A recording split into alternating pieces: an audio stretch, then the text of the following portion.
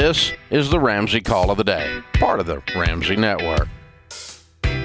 Joining me today is Ramsey personality Rachel Cruz. Chris is with us. Chris is in Fort Worth, Texas. Hi, Chris. How are you?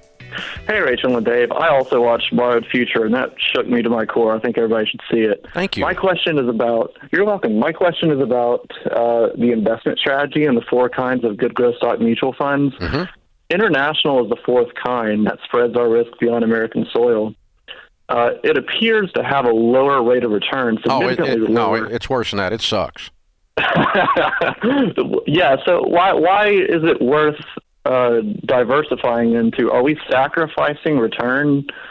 Mm-hmm. Why do we do that? You know, I actually just asked the same question about probably about 24 months ago, because what we teach are time-honored principles, like get out of debt and the borrower's slave to the lender in the Bible. And so we're not going to change on those things, okay? We're not going to suddenly go, oh, there's a certain kind of, you need to go do this debt. No, we're not going to do that, okay? But, the four mutual fund types are something I dreamed up with other people. The guy that started the show with me was an investment broker, and we dreamed that up and ran models on it and stuff 30 years ago. And so it's not a sacred cow. And so I got to looking at it, and I'm looking at my own returns, and I'm asking the same question you're asking, because this thing, it doesn't just mildly underperform the other three. It sucks. And so I went to our SmartVestor Pro, and I said, hey, help me run some scenarios out on this, because I'm about to change my advice after 30 years. After 25 years. People are going to be shocked. They're going to fall out on the floor. Dave Ramsey changed, because he never changes, But I never change because I'm right. But if I'm wrong, I need to change. So we dug into it, and I had him run a bunch of scenarios out, and I said, okay, what if I didn't have, for the last 30 years, if I didn't have international in the mix, if I just did the other three, run out what would have happened, and run it out if it did, it was in there. And certainly if you run it out in like 5-year blocks, or certainly the last 10 years, you would have overperformed not having it in there. So my advice, but the weird thing is, what he did do is he pulled up all of the weird times in the economy, and we're kind of in one of those right now, as a matter of fact, like a bear market. And we found that the international shored up the others because they would dive down below it and then come back up past it. And the diversification actually did work to where you ended up mathematically better off, because of those weird anomaly downturns made up the difference. And we ran it out. You can get with a good investment broker like our SmartVestor Pros, and they can run hypotheticals, they're called, on the computer. And you can put, let's pick 4 good mutual funds that are in the 4 categories with long track records, and then let's run it with it, run it without it, run it in, for 15 years, 5 years, 10 years, 20 years, 40 years. Let's run it back and forth as best we can. Let's see what would happen if we hadn't put it in there. Have we been making a mistake all this time? Because I was having the exact same question you got, Chris. It's a really good question, is my point, I think. But the weird thing was, it worked out better to have it in there, so I kept it in there. But it still kind of baffles my mind a little bit, because it sucks so bad.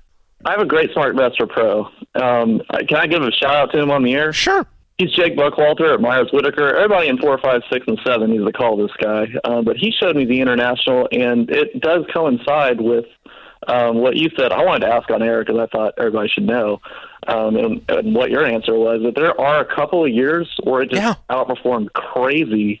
And it made up the difference. So you think that might happen again? Well, it does, because markets... Is it happening now? It may be happening at this moment, but markets cycle. And so you're going to have these weird anomaly years in the rhythm of market cycles of up and down turns. And so he found what I found when you all talked about it, right, Chris? That the math actually, so what it did is, it was kind of a cool illustration of the theory that diversification is, that you're safer and you make more money in the long term by having different kinds of things rather than all your money in one thing. And that's really what it illustrates. And it's a beautiful question. And thanks for the underhand pitch then, Chris. You already knew the answer. But yeah, very cool. But in all the other categories, did you guys run that, like the aggressive growth no, and we didn't pull those out because they weren't bothering me. They were performing at or above market. But the international is just like, it's just, I make some bad metaphor. But yeah, it's that'll get me in trouble. But it's it's not happy. It's not as happy a fund. I mean, and our category. But there's a weird thing that some of these, it's a foreign market stock that you're buying, and things are happening in those markets in a Germany or that aren't happening here at the same time. But with this downturn, because it feels more with inflation, all of it, it's a global. Yeah, but a lot of it is global. Sometimes you'll have a global upheaval, but yet the international the particular profitability of those particular companies in that it's not exactly inverse to every negative thing. Right. But it's enough that it just proves out the theory of diversification. There you go. Yeah. So the Bible does say there is, one scripture that deals with this, but it doesn't point out the foreign mutual funds. It just says in Ecclesiastes, spread your portions to 7, yes, to 8, for disaster may come upon the land. And you can fill in the blank on disaster, whether it's COVID or planes flying into towers or 2008 bubble bursts or the Great Depression or whatever. But if you have all your money in one thing, some duber drops the basket on that thing, then you're screwed. Yeah. And so the diversification is just a general biblical concept.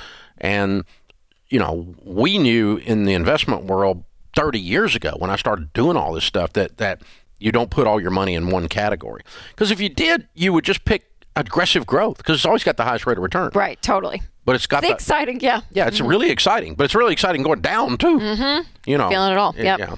So you don't take into consideration the volatility and the offset and the other stuff. So it's a very interesting question, and I appreciate you bringing it up also to tell folk so we can say out loud that there are things we don't change around here, and we're not going to change. And I saw you answer a thing on Instagram like, you just give your dad the same advice because it's right. You don't need to change it. But except for the craps table, it's fine. Except for the craps table and the Tesla. But other than that, so there has to be some rebellion in the middle child. But just a little bit. But aside from that, the principles don't change. The processes in your life should always change. The principle is you need to balance your checkbook. Even if there's an internet that allows you to do all your banking online, you still need to reconcile to balance your checkbook. Or it may not be a checkbook anymore. It may not be a checkbook. It's a checking account, but the idea is, yes. In the old days, we got out and, they sent us all our checks back in the mail. We would mark them down, and then we would spend all this time with a little 10-key calculator trying to make sure we hadn't missed a check and weren't out of reconciliation with the bank, weren't out of balance with what we thought we had versus what we really had. And you still need to do that stuff. You still need to keep track of your dadgum money. That doesn't change. But how you do it, you still need to be investing and diversifying. But how you do it could change. But in this case, it worked out that it didn't need to change. Thanks for tuning in to the Ramsey Call of the Day. To check out all of our podcasts, just search Ramsey Network on Apple Podcasts, Spotify, or wherever you listen.